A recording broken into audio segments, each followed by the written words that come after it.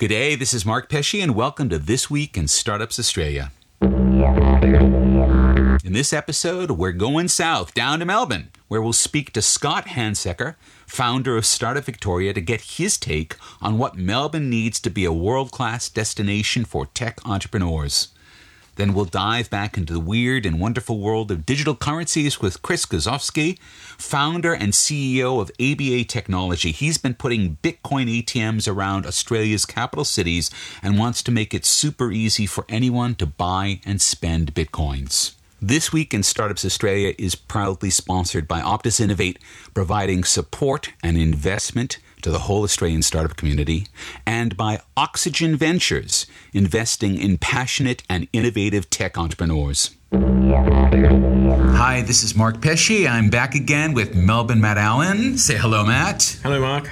And you're listening to This Week in Startups Australia. Today we're here with Scott Hansecker, who is one of the founders of Startup Victoria. But really what we're going to do is we're going to have a conversation about the startup landscape in Victoria and in Melbourne. So Scott, what led to the founding of Startup Victoria?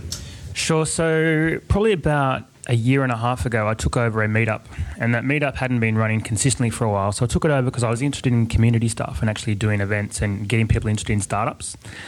And we took that event from about 800 people to about 4,000 in about 12 months. And it turned it into the biggest regular tech event in Australia. So we get about 400 people along every month. And that showed us that there was a real desire in the community for something like that. But my co-founder of Startup Victoria is Lenny Mayer, and we had lots of conversations about events like that fall over because the people who are doing them get tired and they go off and do other things. Well, and it's because A, they're not being compensated, right? So you get volunteer burnout. And B, if they're in the startup community, they may actually go off and do a startup. Exactly. I mean, that event, we ran at volunteer last year, and it cost us probably about $25,000 across that first year, which was covered with sponsors, but it's not an insignificant amount of money to raise every month, right? So in terms of institutionalizing something like that, we wanted to make an institution to be able to support that.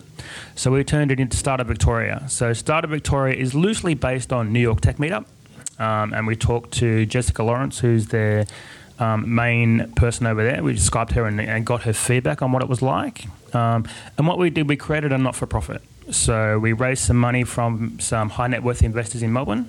We matched that with some Victorian state government funding. And what we got was hopefully a sustainable base to create an organisation to support Melbourne's founders. The idea behind it is that Melbourne has a great opportunity to be a place to build a startup. It's not the world's best at the moment, but it can be over the next 10, 15 years, and it's going to take that long. So Matt, what's holding Melbourne back? Why is it not, what are the knocking points for it not being a great place? Because you've been an entrepreneur here for how long? I've been here for 12 months and was in Sydney before that. So I think the things holding it back, there's not a lot holding it back anymore. I think the last observing the Melbourne sort of after coming out of spending a lot of time in Sydney, there's not a lot holding it back, and Startup Victoria is certainly helping, providing the support for founders to hang out with like-minded individuals that sort of understand the pressures of trying to get your tech startup off the ground. So it's sort of the support group, right? I mean, it's like that. Everyone goes, "Hi, I'm Mark. I'm an entrepreneur." Hi, Mark. Kind of, and then there's a few of the guys that have been around for a while are really successful. A few of us have been around have had less success in a few things, and I think that's over the last little while we're starting to talk more about that as well. So what are the goals then, Scott, for Startup Victoria? What would you consider success points? So Startup Victoria, our short tagline is more founders, better founders. So we focus on getting more people into entrepreneurship. So, the Melbourne scene and the Victorian scene is growing, but it has a way to go. It's still a very early scene. And Better Founders is about taking people, perhaps like myself and Matt, who've been cracking at it for a few years and helping them be better at it. With More Founders, we focus more on inspiration, education, encouraging them to have a crack. With Better Founders, the thing we can do best for Better Founders is peer-to-peer networking. So we actually connect Better Founders with other Better Founders. So we went out and found the best 100 startup founders in Melbourne, and we said, you need to get together and meet every month. And so we organised those dinners. And personally, as an entrepreneur, I found that fantastic for me for the last 2 or 3 years that I did that. We'd have about 10 other founders who'd meet once a month at a pub. It's an extraordinarily valuable thing to do. kind of similar to like YC dinners, where that's a fantastic thing to get together and learn. But it's just about learning from each other. So in terms of Startup Victoria being successful, it will be successful if A, more startups are created, and B, more startups are successful. So it's about creating opportunity for Melbourne. Do we know sort of what the value of tech startups is to the Victorian economy right now? How many people are working in them? I don't off the top of my head. That's a good question, and one of the things Startup Victoria is trying to do at the moment is actually establish a baseline of measurement. It's really important when you're talking to government. You say, I want you to support me, and they say, well, how many people do you have? How many jobs do you have? So we need a baseline so you can say, okay, over the last few years, Startup Victoria has seen the community grow X%. So we're working on trying to establish that baseline at the moment. So yesterday we were all at the Above All Human conference, which was sponsored by Startup Victoria, or organized really by Startup Victoria. Was that were a lot of the folks there folks who are members of Startup Victoria, and was there a big intersection set there? So was that sort of representative of what the community is like? Yeah, it absolutely is. So, off the back of the event we were running last year, we've built probably the biggest list in Melbourne of founders, entrepreneurs, innovators, makers. And for Above All Human, which is our kind of flagship conference, we essentially pushed that to our list as the main sales channel. And we probably sold, 80-90% of those tickets through that channel. So I think Startup Victoria is quite representative. Was really sold out. It was oversubscribed by a couple of hundred seats. Yeah, we need a bigger venue next year. We need to find a venue that'll take 1,000, 1,500 people. Okay, so then I guess if you've got this, and you're doing this educating, you're doing this mentoring, what are, and this is really a question for both of you, what are the missing pieces that will really make the engine start ticking over here? I think there's a gap in some funding gaps still.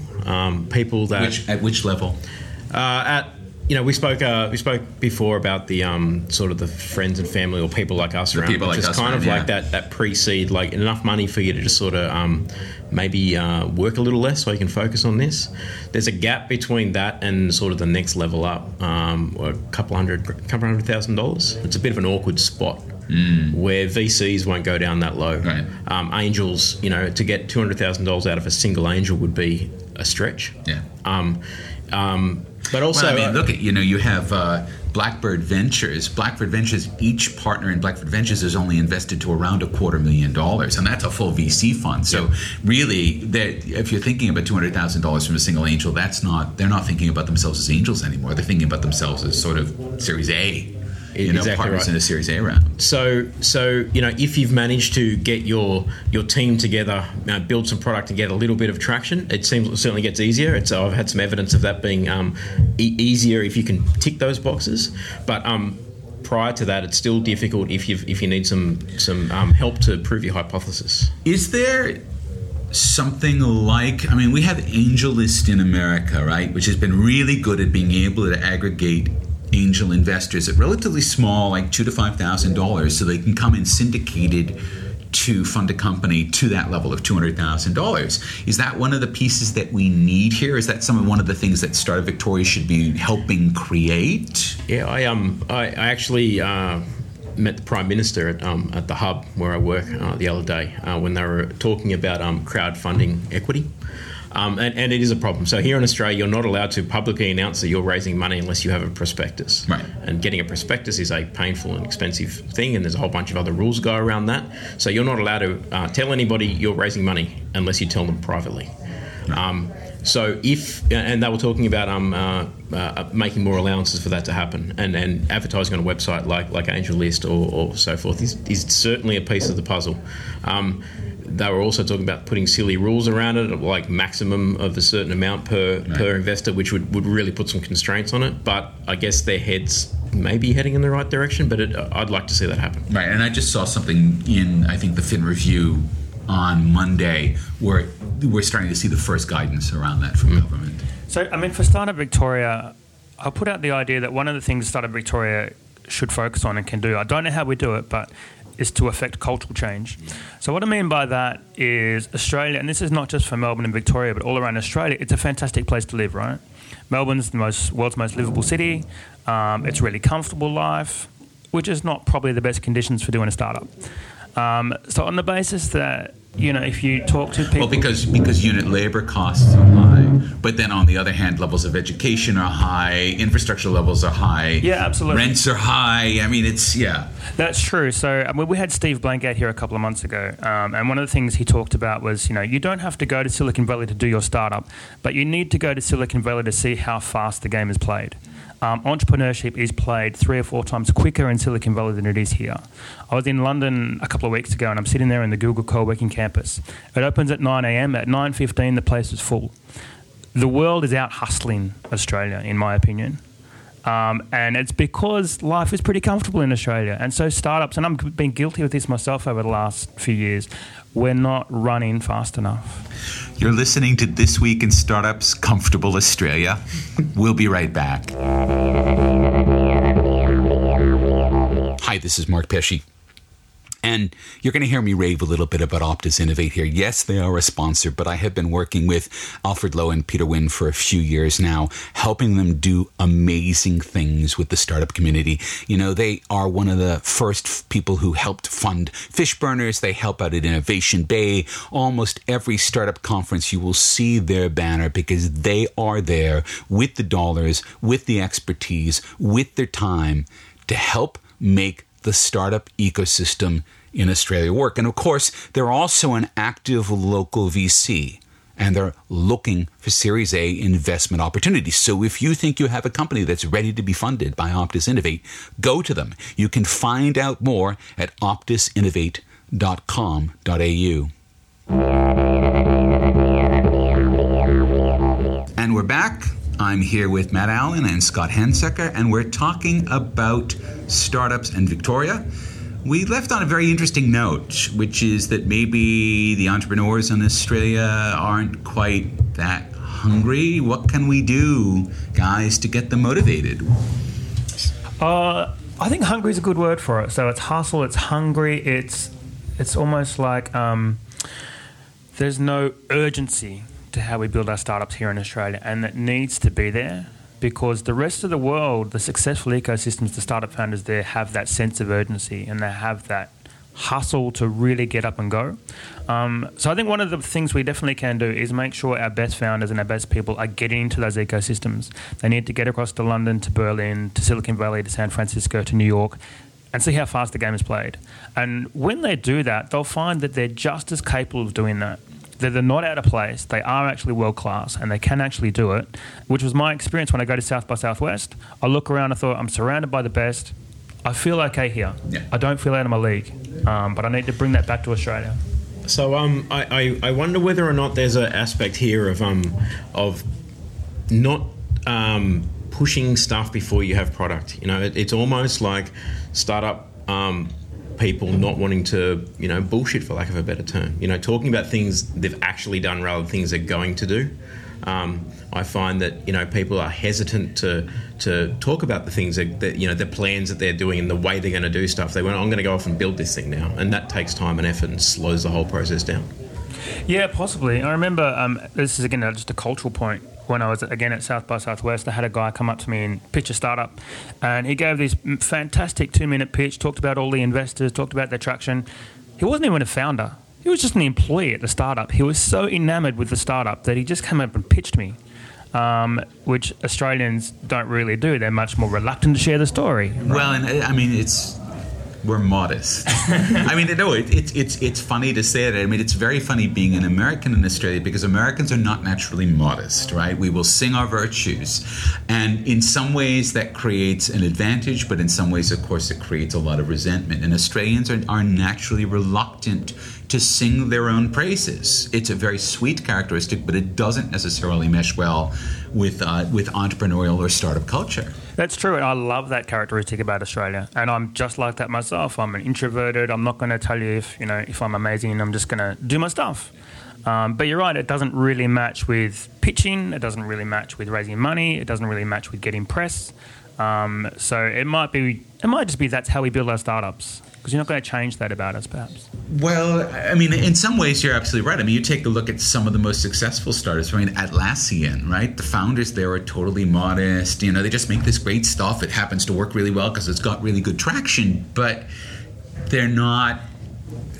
Yeah, I almost want to, coined the term of Aussie style startups, right? Atlassian, Campaign Monitor, they're obviously an example of the big end of town, but there's a little bit of a tipping point. Is if you're really new, then what you need is some validation, right? Because you need some people to give you that feedback. You need to talk to people.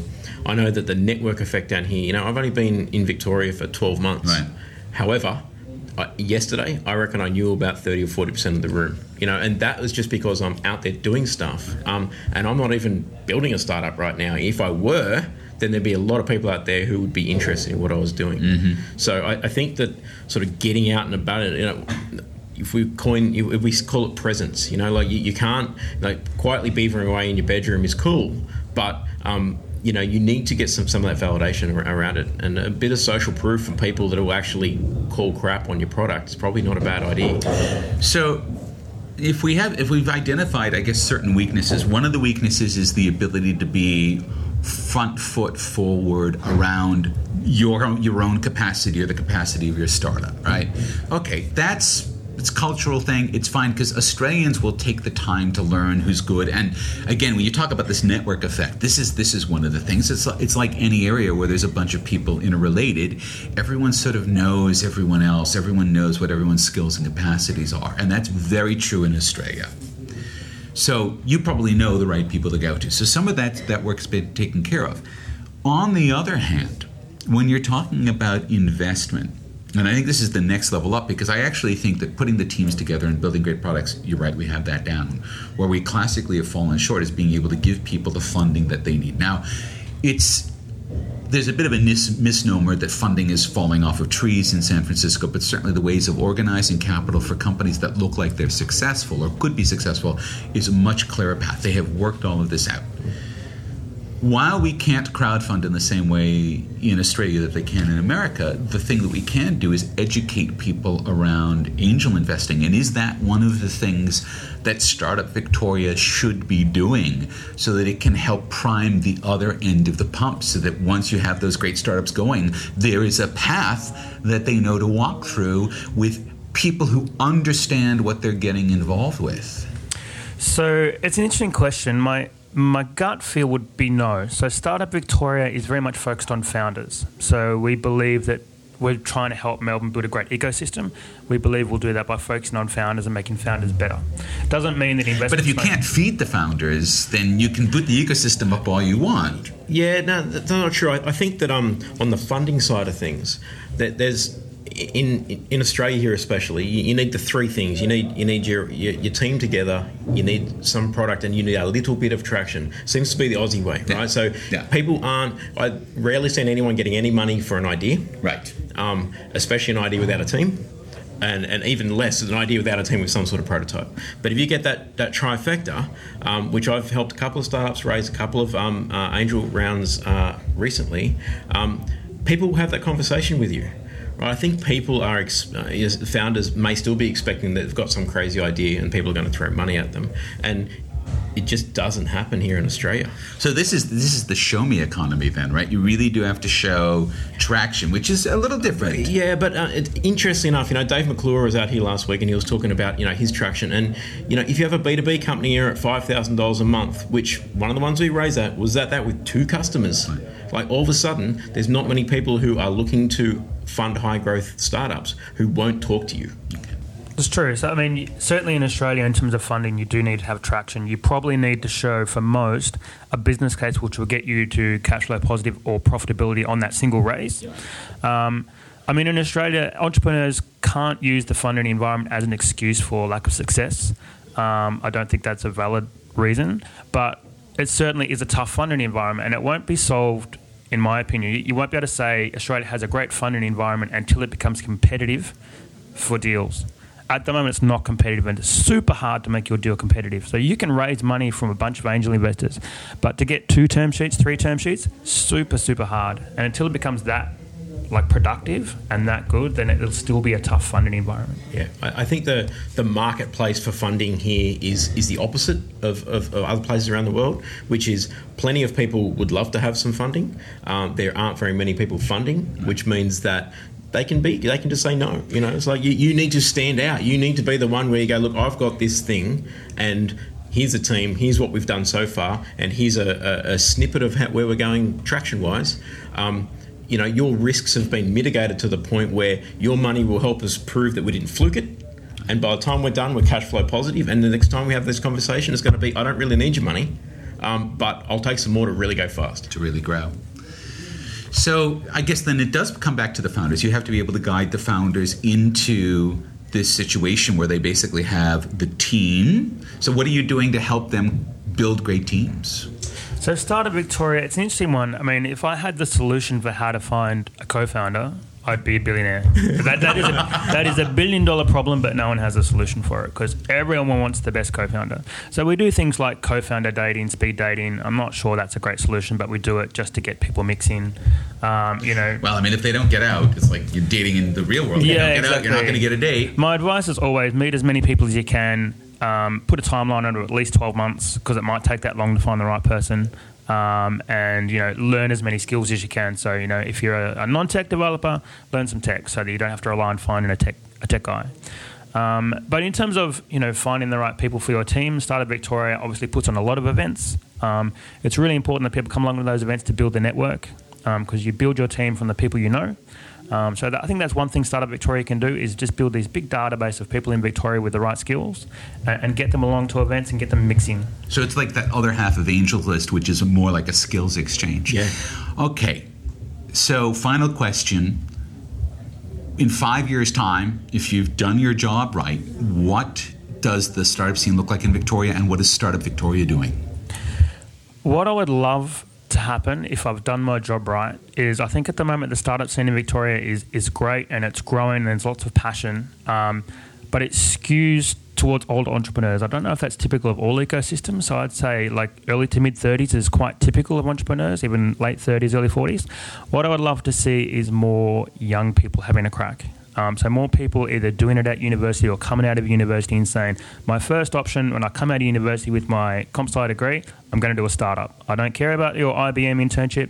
Don't care. I'm going to do a startup. If we get more of that happening, I'd be super happy. If we get more startups being successful, like big successes, I'd also be super happy. Scott, thank you very much for joining us in This Week in Startups Australia. Thanks, Mark.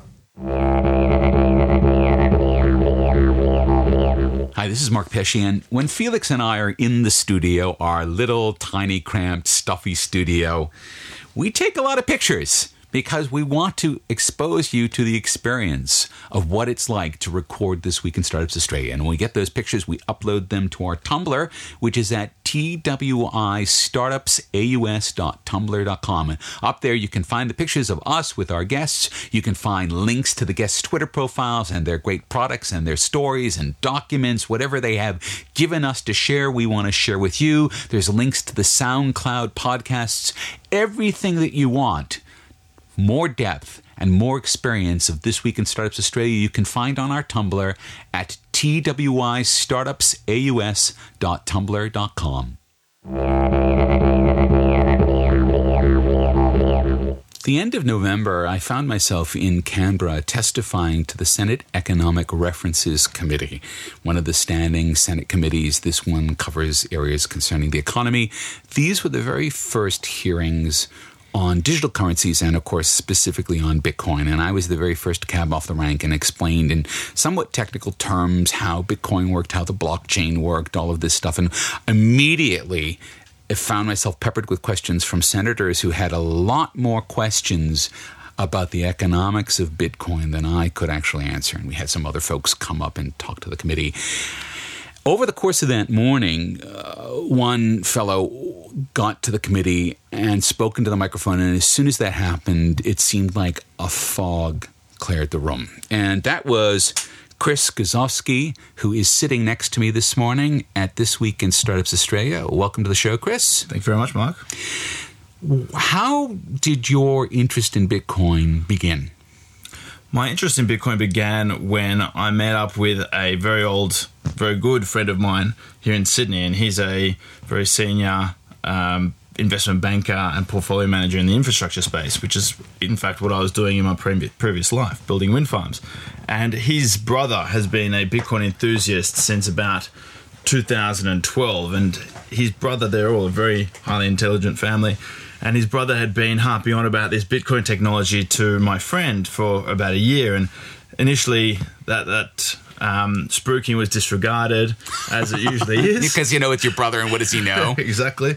But after it became relentless, Daniel, my friend, started to pay attention, and he drew my attention to the technology, which was somewhere on my radar, but my focus was definitely not on it. Right. So he pursued me and convinced me to go over to Miami for the Bitcoin conference to see what all the fuss was about. And that's what I did. I got on a plane, went over to Miami, and the fog had lifted for me as such, and I realized the potential of the technology, and it was really on a crest. And because I had some free time on my hands, I thought that would be a worthy pursuit to try and, I guess, evangelize, commercialize, and bring to market the technology. So you've taken a very unusual approach to commercializing Bitcoin technology. You see a lot of other folks who set up exchanges or trading desks or whatever, but you've actually founded a company, ABA Technology, that's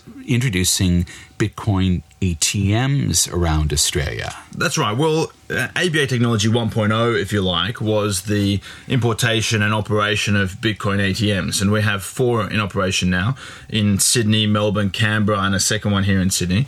And the idea behind that business plan was that the most difficult element of the Bitcoin ecosystem was access to Bitcoins, because Bitcoins are great as technology. They work fantastically to remit money from one part of the world to another seamlessly, cheaply. But to use Bitcoin, you have to own Bitcoin, right? And it's very difficult to purchase them because it's very difficult to identify who else owns one. If you want to use an exchange, they're overseas. It takes days to get money to that exchange. You're taking counterparty risk of that exchange. So we thought we'd take that out of it. Wait, counterparty risk being? Counterparty risk being the fact that the exchange holds your money and your Bitcoin for you. So they are your counterparty in that transaction. But whilst that transaction is occurring, or whilst you are transacting with them, they actually are the custodians of your Bitcoin and your cash. So you're risking... and we just had a Bitcoin theft this week, didn't we? That's right. So Bitstamp, which is located in what country? Slovenia. So they're a London or UK registered company which were founded in Slovenia and still have some operations out of Slovenia. They're VC backed. They had a $10 million investment in them. But a $5 million theft this week. Company. But yes, there was a security incident which meant that $5 million of Bitcoins vanished, and they took that on the chin, and they promised that all of the Bitcoins, all the customers' money will be safe and returned. Mm-hmm. However, they went out of operation. They have been out of operation for 48 hours now. They affected our operation somewhat, but we could adjust because we have a number of parties that we trade with, but we took that counterparty risk away from the customer, so the customer can still seamlessly trade, buy and sell Bitcoin. If they were trading with Bitstamp, it's possible that their accounts would have been frozen for some amount of time, and they were susceptible to losing money. So then the attraction here, and this is good because I didn't really understand this before we had this conversation. The attraction of a Bitcoin ATM is that it is an immediate operation. Exactly. That it is literally a transaction as opposed to something that has a whole bunch of other intermediate operations involved in it, at least from my point of view as a purchaser. Exactly. It's the most immediate way that you can purchase Bitcoin. So you go up to the machine, you decide how much you want to... You identify yourself, firstly, because we're compliant with AML regulations. AML, anti-money laundering. Exactly. And we don't want to facilitate any anonymous transactions. So you identify yourself because you're performing a legitimate transaction. And you enter the amount of cash for which you want to buy Bitcoin. And that Bitcoin is sent to the Bitcoin address that you communicate with us seamlessly, immediately. Okay, so it really does, in that sense, take out... I mean, other than the fact that I have to travel to the ATM to do this transaction, it takes all of the other risk out of what is still, it sounds like, quite a risky form of currency exchange. Well, that's right. I mean, the technology is only 6 years old. It's really in its infancy, and as more people invest in it, as more focus and resources are poured into the technology, it's becoming more secure, and the number of security incidents are lowering and the number of transactions are increasing. But there has been a lot of hype about Bitcoin, but it's still very, very young. And infrastructure such as the ATMs are just one step of the process to give people comfort, to give people the service of being able to purchase and sell the Bitcoin. So how much transaction flow are the ATMs seeing? Are they more curiosities, or are people actually using them? Oh, no, both. I mean, we're seeing a lot of first-time users come up and purchase $20 worth, but often we have a lot of repeat customers that will come back and purchase $500 worth. It's very hard for us to distinguish between those people that are using the ATM to purchase Bitcoin that they want to send, remit, spend, or save, or speculate on the price. But we're seeing a huge plethora of transactions from $5 all the way to $10,000. Okay. And we're seeing solid transaction volume month on month. Which has a growing tendency. Hence the reason you've just installed a second machine in Sydney then. That's right. Okay. Because you wouldn't be doing that if it couldn't justify itself. Exactly. And so that has been ABA Technology 1.0. And we've been developing for the last 6 months a wallet because we've identified that a lot of people come to us and go, okay, I would like to play with this new technology. I know the benefits of Bitcoin, but what technology do I use? What wallet do I use, etc. And because we're not in a position to go and analyze all the wallets out there, we've had some great technical talent come to us and say that they want to work with us on these projects. And we've built best-in-class wallet technology, which we're in the process of testing and will be going to market in this quarter. And is it a local wallet or is it a cloud wallet? It's a wallet which will be on the device. Okay, so similar to, I use Bread Wallet. Right, for iOS, which is a wallet that's on the device for iOS. And that was specifically why I chose it. It's because I wanted to have my Bitcoins here as opposed to on a machine where they could be copied and stolen or anywhere else. Exactly. All right. So we're following that BIP39 protocol, which means that we have the BIP39 protocol is the ability for people to it's a heuristic deterministic wallet, so we will not use a public address twice, right? But all the addresses are related, so that's a very kind of best in class element of the technology. It's sort of a one-time pad, it's disposable. Yeah, that's right. And you can write down a mnemonic, which is a phrase, which you can store written down in your safe, and then you can use a Bread wallet, which, for example, uses the same technology, right? And you can recover that same wallet using and the value in that wallet. That's right, because when you establish the Bread wallet, you have to give it this long string that's then used as the recovery phrase. Yeah. Exactly. Okay. So whilst we don't store your private keys, right? You're not at risk using our technology, because if something happened to us, you have that mnemonic and you can use any other technology provider that uses the same Bitcoin Improvement Protocol and recover your wallet. Okay, so once ABA technology gets a wallet into the market, how does that then start to change the way the business works? Well, that's going to be just another service that we provide our customers. We're not going to be charging for that wallet. It's just going to be a value-added service, but it's a very simple, a very beautiful wallet, and we hope that that's going to make it much easier for people to use Bitcoin, because we're taking a lot of the intimidating elements and technical elements of Bitcoin, which with the current wallets are very in your face, which most people don't care about and only confuses them and intimidates them. Well, I mean, you don't have to care about all of the PIN technology or the chip technology in your credit card to use it, right? Exactly. Even though it's quite sophisticated, it's designed so that it can't be stolen, and yet it's completely effectively shielded from people. Exactly. It's similarly with email. I mean, a lot of people compare Bitcoin technology to email technology. A lot of people at this stage asking, how does Bitcoin work? There's no bank, there's no institution that's guaranteeing my money. But nobody cares how banks work, nor does anybody care how until they fail. That's right. All right. You're listening to This Week in Startups Australia. We'll be right back. Hi, this is Mark Pesce, and I'd like to introduce our brand new sponsor, Oxygen Ventures. Oxygen Ventures invests in passionate and innovative entrepreneurs who are building global first and scalable tech companies and who are looking to raise a late seed or Series A round. Oxygen don't consider themselves fund-only investors.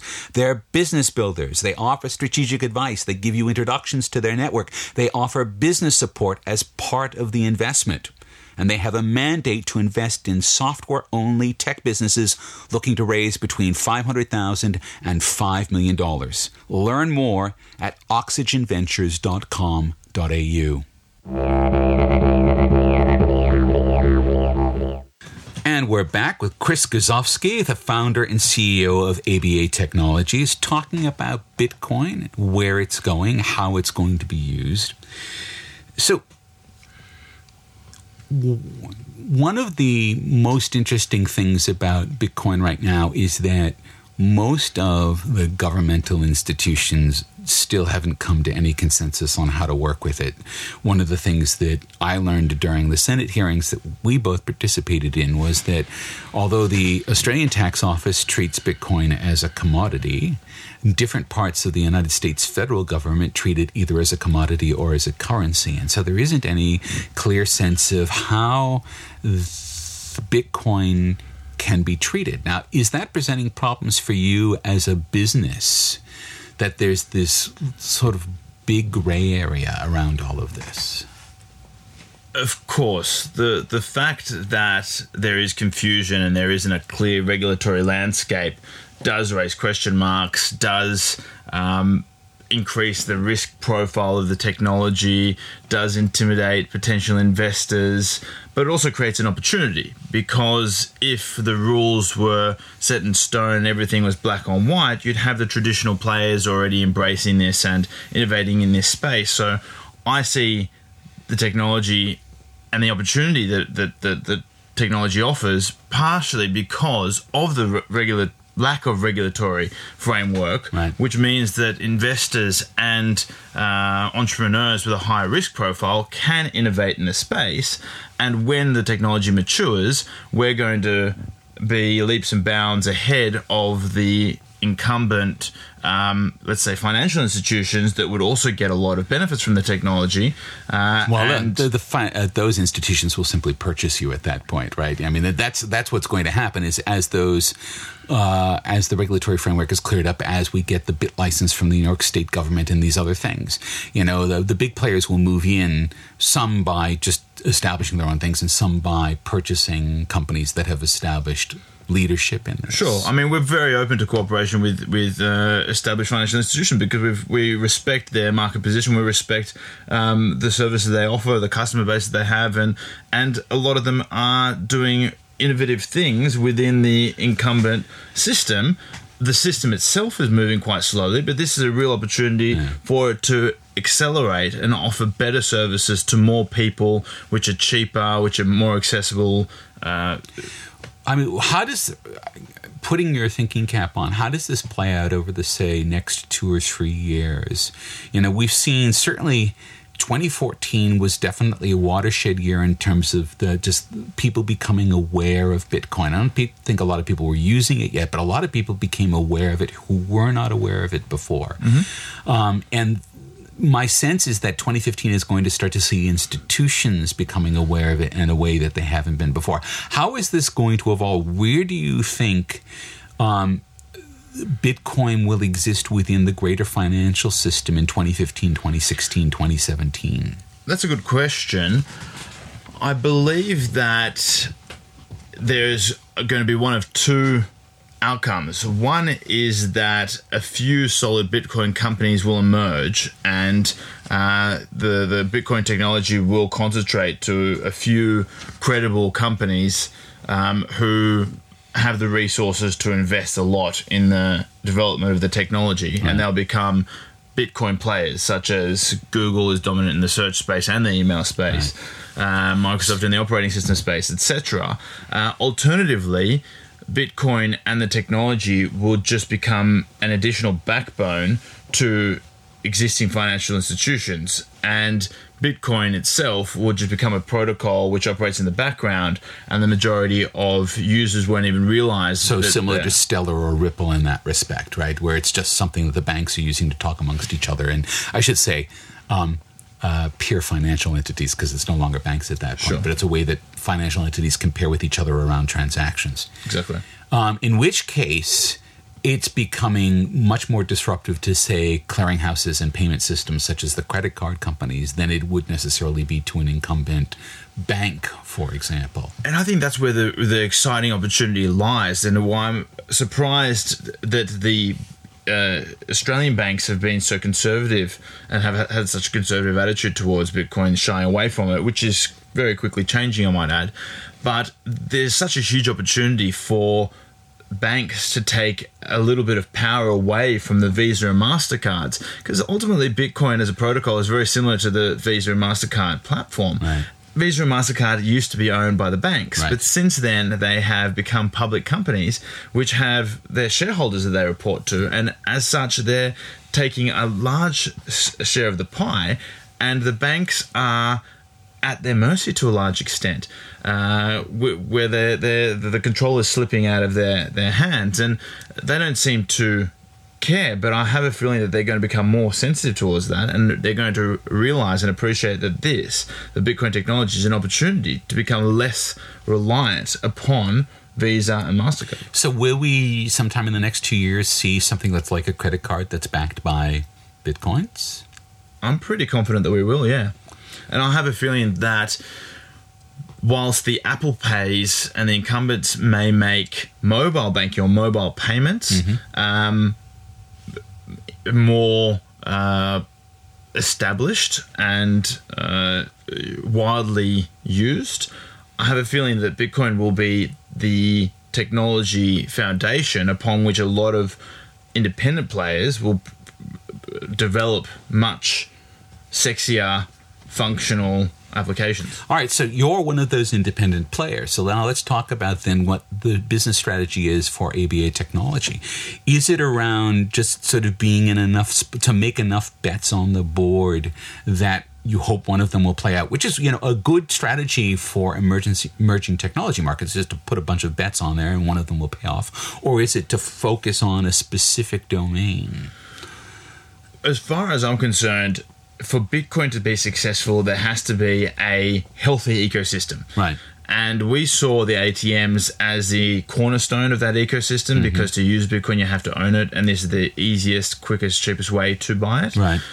Thereafter, you have to easily be able to use it. So the wallet will enable people to be able to hold, spend, send, receive So it's the like a Bitcoin. series of steps. First is to purchase, then is to be able to hold, and then it sounds like the next place is actually going to merchants. Right? Exactly. So you need to have something with which you can spend it or send it to merchants. Right. But ultimately, a merchant solution is just another wallet, because just Well, it's like a wallet on the merchant side as opposed to on the client That's side. Right. And you need to have a few layers, such as multiple access for employees of a merchant. Right. And you need to give them a few services, such as taking the Bitcoin price risk and converting it into fiat for them. Right. But that's also a technology that will be able to offer merchants, because it's so similar to the wallet technology. And that's what's going to make that ecosystem complete. And we already have treasury operations which are managing the Bitcoin price risk. So for us to offer that as a service to merchants, for them to be able to accept Bitcoin, is just a small extension of what we're already doing. So it's a matter of leveraging what we're already doing and be able to offer that to as many customers as possible, so that there is that thriving ecosystem where people can seamlessly use the Bitcoin and start appreciating the benefits of it. Now, we had Ronald Tucker in here during the last series, and he and you are involved in the Australian Digital Currency and Commerce Association, right? That's right. So the goal of the ADCCA is to essentially, I guess, provide the institutional framework for the different players in the community to be able to agree around these things? Exactly. So it's a matter of creating a self-regulatory system and a self-regulatory framework which ideally all the Bitcoin players abide by, which will give consumers confidence that there is best practice which is being adhered to, that they have a body consumers have a body that they can go and report issues to, and it's a stamp of confidence for consumers and merchants that there is a body overseeing the industry. Right. And so that they won't run into, say, another Mt. Gox or Bitstamp or whatever it might be. There is an oversight body that will be making sure that, and we all help each other to make sure that we're all maintaining best practice and limiting the risks as much as possible. And I guess that's, when you're dealing with the currency, the first thing that people are going to be concerned about is losing their money, right? So risk is always first and foremost. So how do you then move forward in a way that allows you to be risky in your business practice, but also allows you to minimize the risk of the people who are participating in Bitcoin?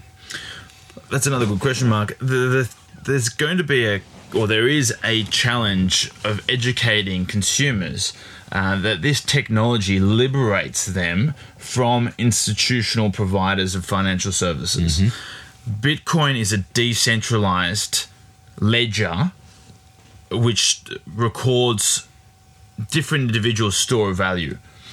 And it allows you, without an institution, to hold value and send value. Mm-hmm. It's based purely on technology, and it allows you to store that on your within an application, or control it within an application on your smartphone. But it's not necessarily provided by a banking institution. So it puts you as the individual in control, and you have to appreciate that you're by being in control and being independent of institutions which have risk attached to themselves, right, which the vast majority of consumers don't understand. So here they're taking some technology risk rather than the financial risks of the institutions that provide them those services currently. And I believe that the Bitcoin technology can provide the same services in an easier, cheaper manner. And that will particularly become clear as the technology evolves and matures. It's only 6 years old. And that's the thing I think probably we need to remember, is that this is very early days. If you took a look at the web after it was 6 years old, it was 1995. That's right. All right. And the web in 1995 was small, it was raw, it was not particularly well suited for people, but it had a core group of people like yourself who believed in it and brought it to the rest of the world. And were patient to keep investing their resources, looking for other passionate people to get involved, to invest their time and money to bring the technology to market. Because, as I'll paraphrase Mark Andreessen, big things take time. Chris Grozovsky, thank you very much for joining us on This Week in Startups Australia. Thank you, Mark.